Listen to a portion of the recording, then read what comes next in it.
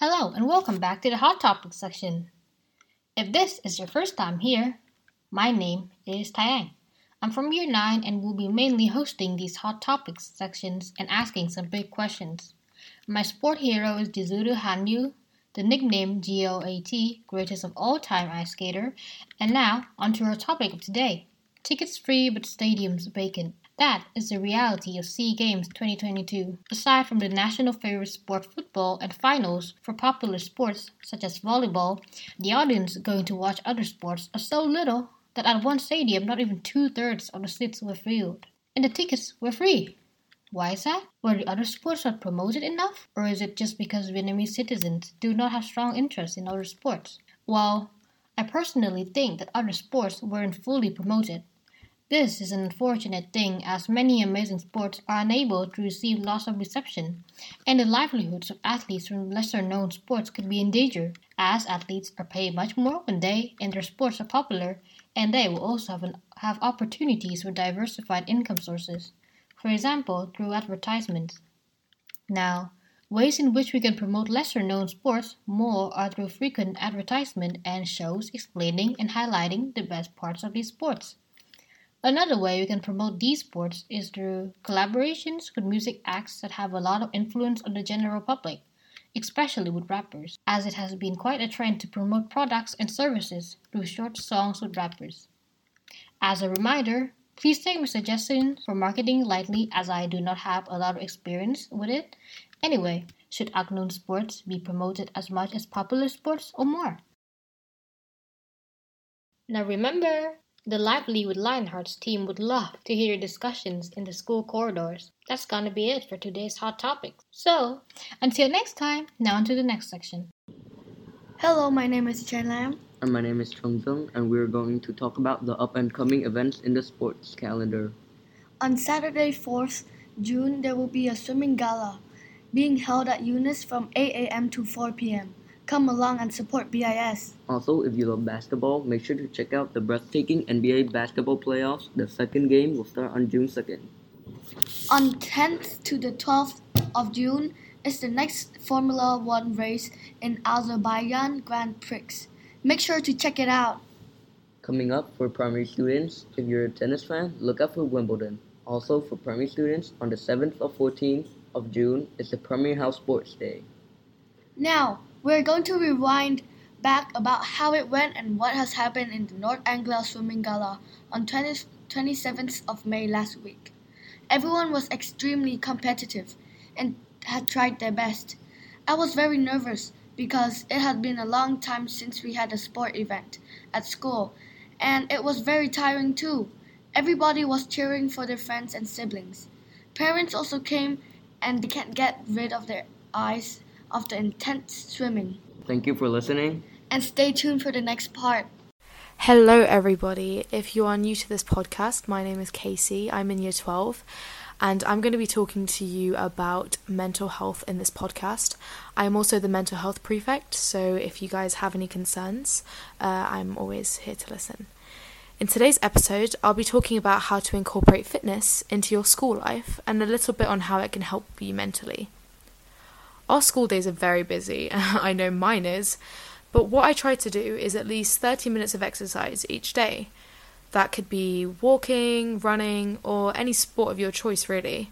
My top tip is to get a planner and schedule out your week. I love my planner, it's actually my favourite thing. It keeps me very organised and keeps me from feeling overwhelmed with all the things that I do. So first of all, what you want to do is write out in your planner or on a piece of paper and write everything that is bricked into your week. What I mean by this is things that are non-negotiables, like school. So I put that into my weekly schedule, obviously every single week. Then I factor in other things like ECAs and homeworks and all the commitments that I commit to. After I've done that, I can put things that I do for my balance. For me, that's sports. So I put the days that I have sports ECAs and the days that I want to go to the gym or go on a run.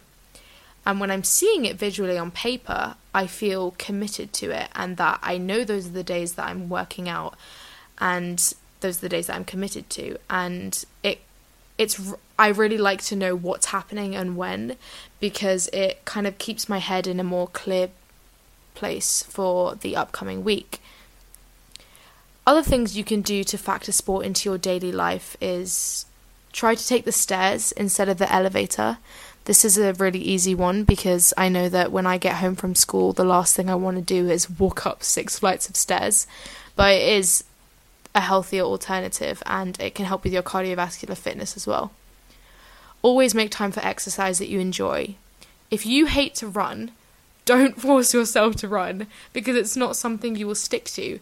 You want to fix something that's going to be sustainable for you, that you are going to enjoy. If you're forcing yourself to go on a run, if you're forcing yourself to swim, it's going to affect you negatively, which is the complete opposite of what we're trying to achieve here. Make the weekend a time for longer and more physical activities. I know that in the weekend, all I want to do is just lie in bed all day, but with the amount of work that piles up, you have work to do, but I also try to make sure to do at least, again, one form of physical exercise, but kind of make it longer. So what I do is, if I was going to go on a walk after school, for example, it would probably be like 20 minutes because I have work to do. But on the weekend, I would spread it out to maybe 45 minutes or even an hour, listening to a podcast, listening to music, and just really like living in the present moment and kind of grounding myself.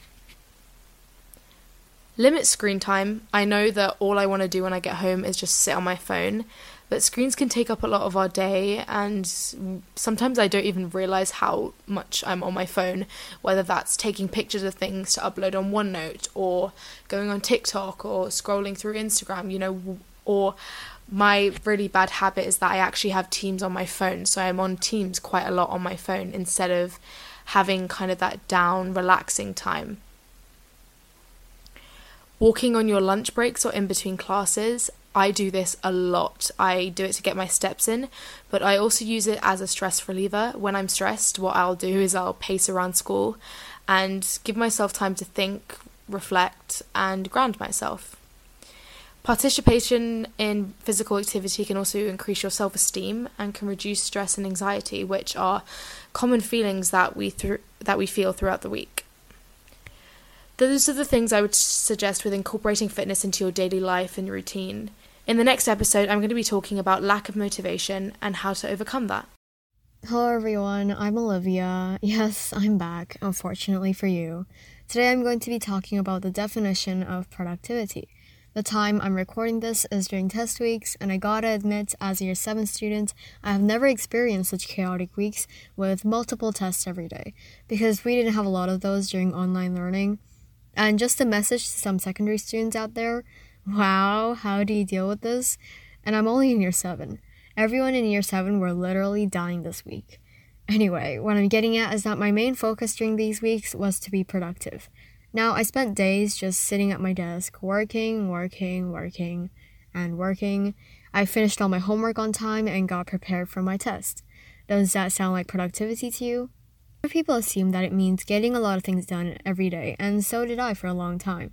But in reality, it's finding a balance between getting important things done consistently as well as fitting in what you enjoy. It's about managing your energy, not your time. For example, I definitely neglected my hobbies because it was quote-unquote unproductive. If your definition of productivity is this, then what do you get out of it? Not even joy. If you're done with your work, you're done. Don't try fit everything on your to-do list in one day just because you have time, like I did. You'll regret it. I know so many people tell you to just take breaks, like I did in the first podcast, but we don't have to talk about that. But we students know that there's just so much homework and tests that break is definitely going to seem like you're procrastinating. And I'm not going to be here to tell you to stop studying for your tests and simply rest. Yes, you have work to complete, and yes, you're busy. But sometimes it's okay to chill. You don't need to physically stop yourself from taking a break just because you have too much work. If you need a break, you take a break. One tip that I think will be useful is to use a planner. I've recently started using a planner, and it's so much easier to keep track of test dates and other plans. If you're able to, get one that allows you to organize daily plans too, because you can write down your timetable and to-do list. Or if you prefer having all your plans on a digital workspace, Notion is a good app to download for free. Simply search Notion Download and get the free plan. I'm advertising now. It's basically a lot of documents with customizable templates for to-do lists, goals, reading lists, and more. My second tip is don't forget yourself. I know, it's like one of those tips when you're meditating where they say, don't forget to breathe. Like, obviously you're going to breathe. But in all seriousness, really, don't forget yourself. Homework, studying, tests, that's not you. It's your hobbies that make up you, so don't lose that. You know, I'm the one giving all these advice and rambling about random things that come into my mind. But honestly, it's not like I have all these perfectly done either. Like always, don't be afraid to reach out to someone for help. You can always contact the members in this podcast for any worries or any topics you want to listen to. That's all I have for now. Stay safe. Hello everyone, and welcome to the Communities Insight section of the podcast. So, a few weeks ago, some of our teachers were involved in a very challenging triathlon in Danang. If you were in BIS for a few years, you may recognize the name Ironman Triathlon. Before the virus came, there was that one time in the year where the teachers would come into school and talk about how they went through such a demanding task. Well, it has been 3 years since then, and now they're back, where we will dive deeper into what they did. Well, why don't you introduce yourselves, your names, how were you involved in the recent triathlon? Well, I'm Rob Shepley, a computer science teacher. I joined the school last year and I found out that there was a triathlon in Danang this spring. I've done a few triathlons before over the last sort of 10 years, and because the triathlon's been postponed a couple of times, a few teachers have left and there were some spare places, so I volunteered to jump in as part of a relay team, and I really enjoyed it. I'm Mr. Ho. I'm an English teacher. I did the triathlon a few years ago before COVID and enjoyed it, so I'd signed up for this one. I had to wait a couple of years, but it was all good in the end. I'm Miss Price, English teacher, and similar really. I first joined as part of a relay team in 2018, and then we did one in 2019, and then had to wait a little while for this one. Okay. This question is for those who have worked in a team. So Mr. Shepley, Miss Price. So how were you able to use teamwork effectively to finish the course? How important do you think teamwork is for triathlons? I think it's very important in a relay team for sure. But being the swimmer, I got to go first, so you can't really get cheered on very much when you're out in the ocean. You can't really hear anything that's going on. But before you get in, you're with the team. Everyone's geeing you up and hoping that you can do your best. So you really you feel like you're going out first. And well, you are going out first, but you feel like you don't want to let the side down, and you put your best efforts in. And then afterwards, from my point of view, I hang around with the rest of the spectators cheering the team on. Similar really, in that there's a sense of accountability to the other people in your team. So Mr. Shepley had done a great job in the water, so I felt really responsible not to let that down really, so to keep going. And also it's typically really hot, so what happens then is that if you're the longer you're out for, the harder it is for your runner, so you need to get back as soon as possible really. Right, thank you. So the concept of the runner's high is very popular in endurance sports, meaning that an endurance athlete would usually feel like a strong sense of relaxation or even joy doing long or intense exercises. Have you three experienced some forms of that, of relaxation or joy during your triathlon? Is it what keeps you going? And then if not, then what keeps you going when the race kind of gets tough for you? I think as far as running's concerned, the feeling I usually get is nausea. It's really hard work. I don't like the running bit. The swim bit, I love being in the water, so I do get a bit of a high there. Yeah, sometimes you get the feeling when you feel like you are doing a good job and you can continue doing that, especially when you realise that you're going to be able to keep going to the end as you want to. That's a really good feeling, like that you feel like what you've done is working, and it's quite like relaxing, and you feel really positive about the experience, especially when you get nearer the end. Yeah, I'm always really emotional by the end of it all. Like I think the camaraderie and everything sort of, finishing and sort of getting in and everyone's cheering you on. You're just seeing everybody be kind of the best version of themselves. I find that something that's, it's quite an emotional experience, really. Keeps you going. So how, in your opinions, does participating or competing in or even training for a triathlon benefits your mental health? Or, yeah. I think any kind of physical exercise is really good for sort of regulating stress, and it is quite a stressful job actually being a teacher. I would never have said that 6 years ago before I trained as a teacher, but now I'm really seeing how stressful it is. So I think I've always felt that any kind of physical exercise has been really good for my mental well-being. Yeah. Do you think like endurance sports have made your mental health stronger by any means? As in, like, tougher?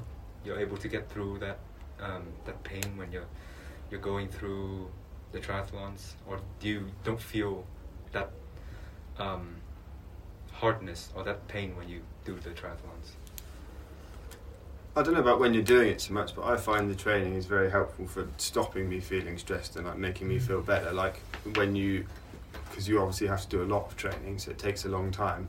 When you're going out for a few hours away from home, away from potentially work, or where you can't try and fix any like work problems or any other problems, just being out on a bicycle or running quite far away from home or from other people can often be very relaxing. For me, that's something, a part of it that I enjoy. So the training is often as much or more beneficial than the races. The race is just the reason that you do the training. I think there is something about finding out a bit about what you're capable of that I think is good for you, to realise that you can push yourself and do a bit more. I think there is something in that as well. I actually just go back to what Simon was saying about. I was in the pool just yesterday and swimming, and then afterwards I was reflecting back on it actually about how much it's having some headspace. There's nobody else to disturb you. You're just going up and down the pool. And some people say that's really boring, but actually I don't think about that. I'm always thinking about addressing sort of problems or conversations that I need to have with somebody in my head. So it is really useful. So you'd say it's very meditative? Yeah, in a way, yeah. So this very much links to our next question and our last question. How do endurance sports help you with work or with life as a teacher? I think, like Mr. Shepley said, sometimes it can be very stressful as a teacher. It tends to be certain times of year things get very busy and quite tiring and difficult, so it's nice to have a release at that point. If you've had a long day, it's a great feeling to be able to go out for a run or a swim or something and try and forget about those problems for a little while. Yeah, I think release is the right word. Sometimes it's good to let off steam, and actually being a teacher is a pretty physical job. Not so much when we're in virtual school, but now we're back face to face. You're on your feet, almost all day, almost like performing on stage, and it is to be in reasonably good shape is pretty important, I think. Do you think that that preparing for a lesson or maybe marking students' work has the same sort of like boringness or the same sort of feeling as doing something such as running or swimming for a very long time? Do you think those two you feel the same, or are you able to use that familiarity with the running and the triathlons to put it into your work? Like maybe the work is so long and you can still continue on. Oh, you mean like so marking like as an endurance? Endurance thing. No, it's not. And it can take a long time to mark work depending on what it is. But no, I think when I'm marking work, I normally take an interest in what students are saying, because they often come up with things that I hadn't thought of myself. So it's not a problem. It's not meditative in the same way, because you are taking stuff out of it. So actually, in many ways, it can still be quite mentally taxing, in that you're thinking about, you're identifying the things that perhaps you need to reteach or go over, and those misconceptions and things like that. So I don't think it's that same. You can get lost in it in the same way that you can with exercise stuff. And yeah, I think that's it for the Community's Insight section of the podcast. And thank you all for appearing in the podcast today. I hope that our great guest has provided you something you might never knew before. Maybe you should consider trying out this sport for yourselves and see what happens. who knows until you have taken that first pace. Thank you. Thank you. Thank you. Thanks, Thank PD. you.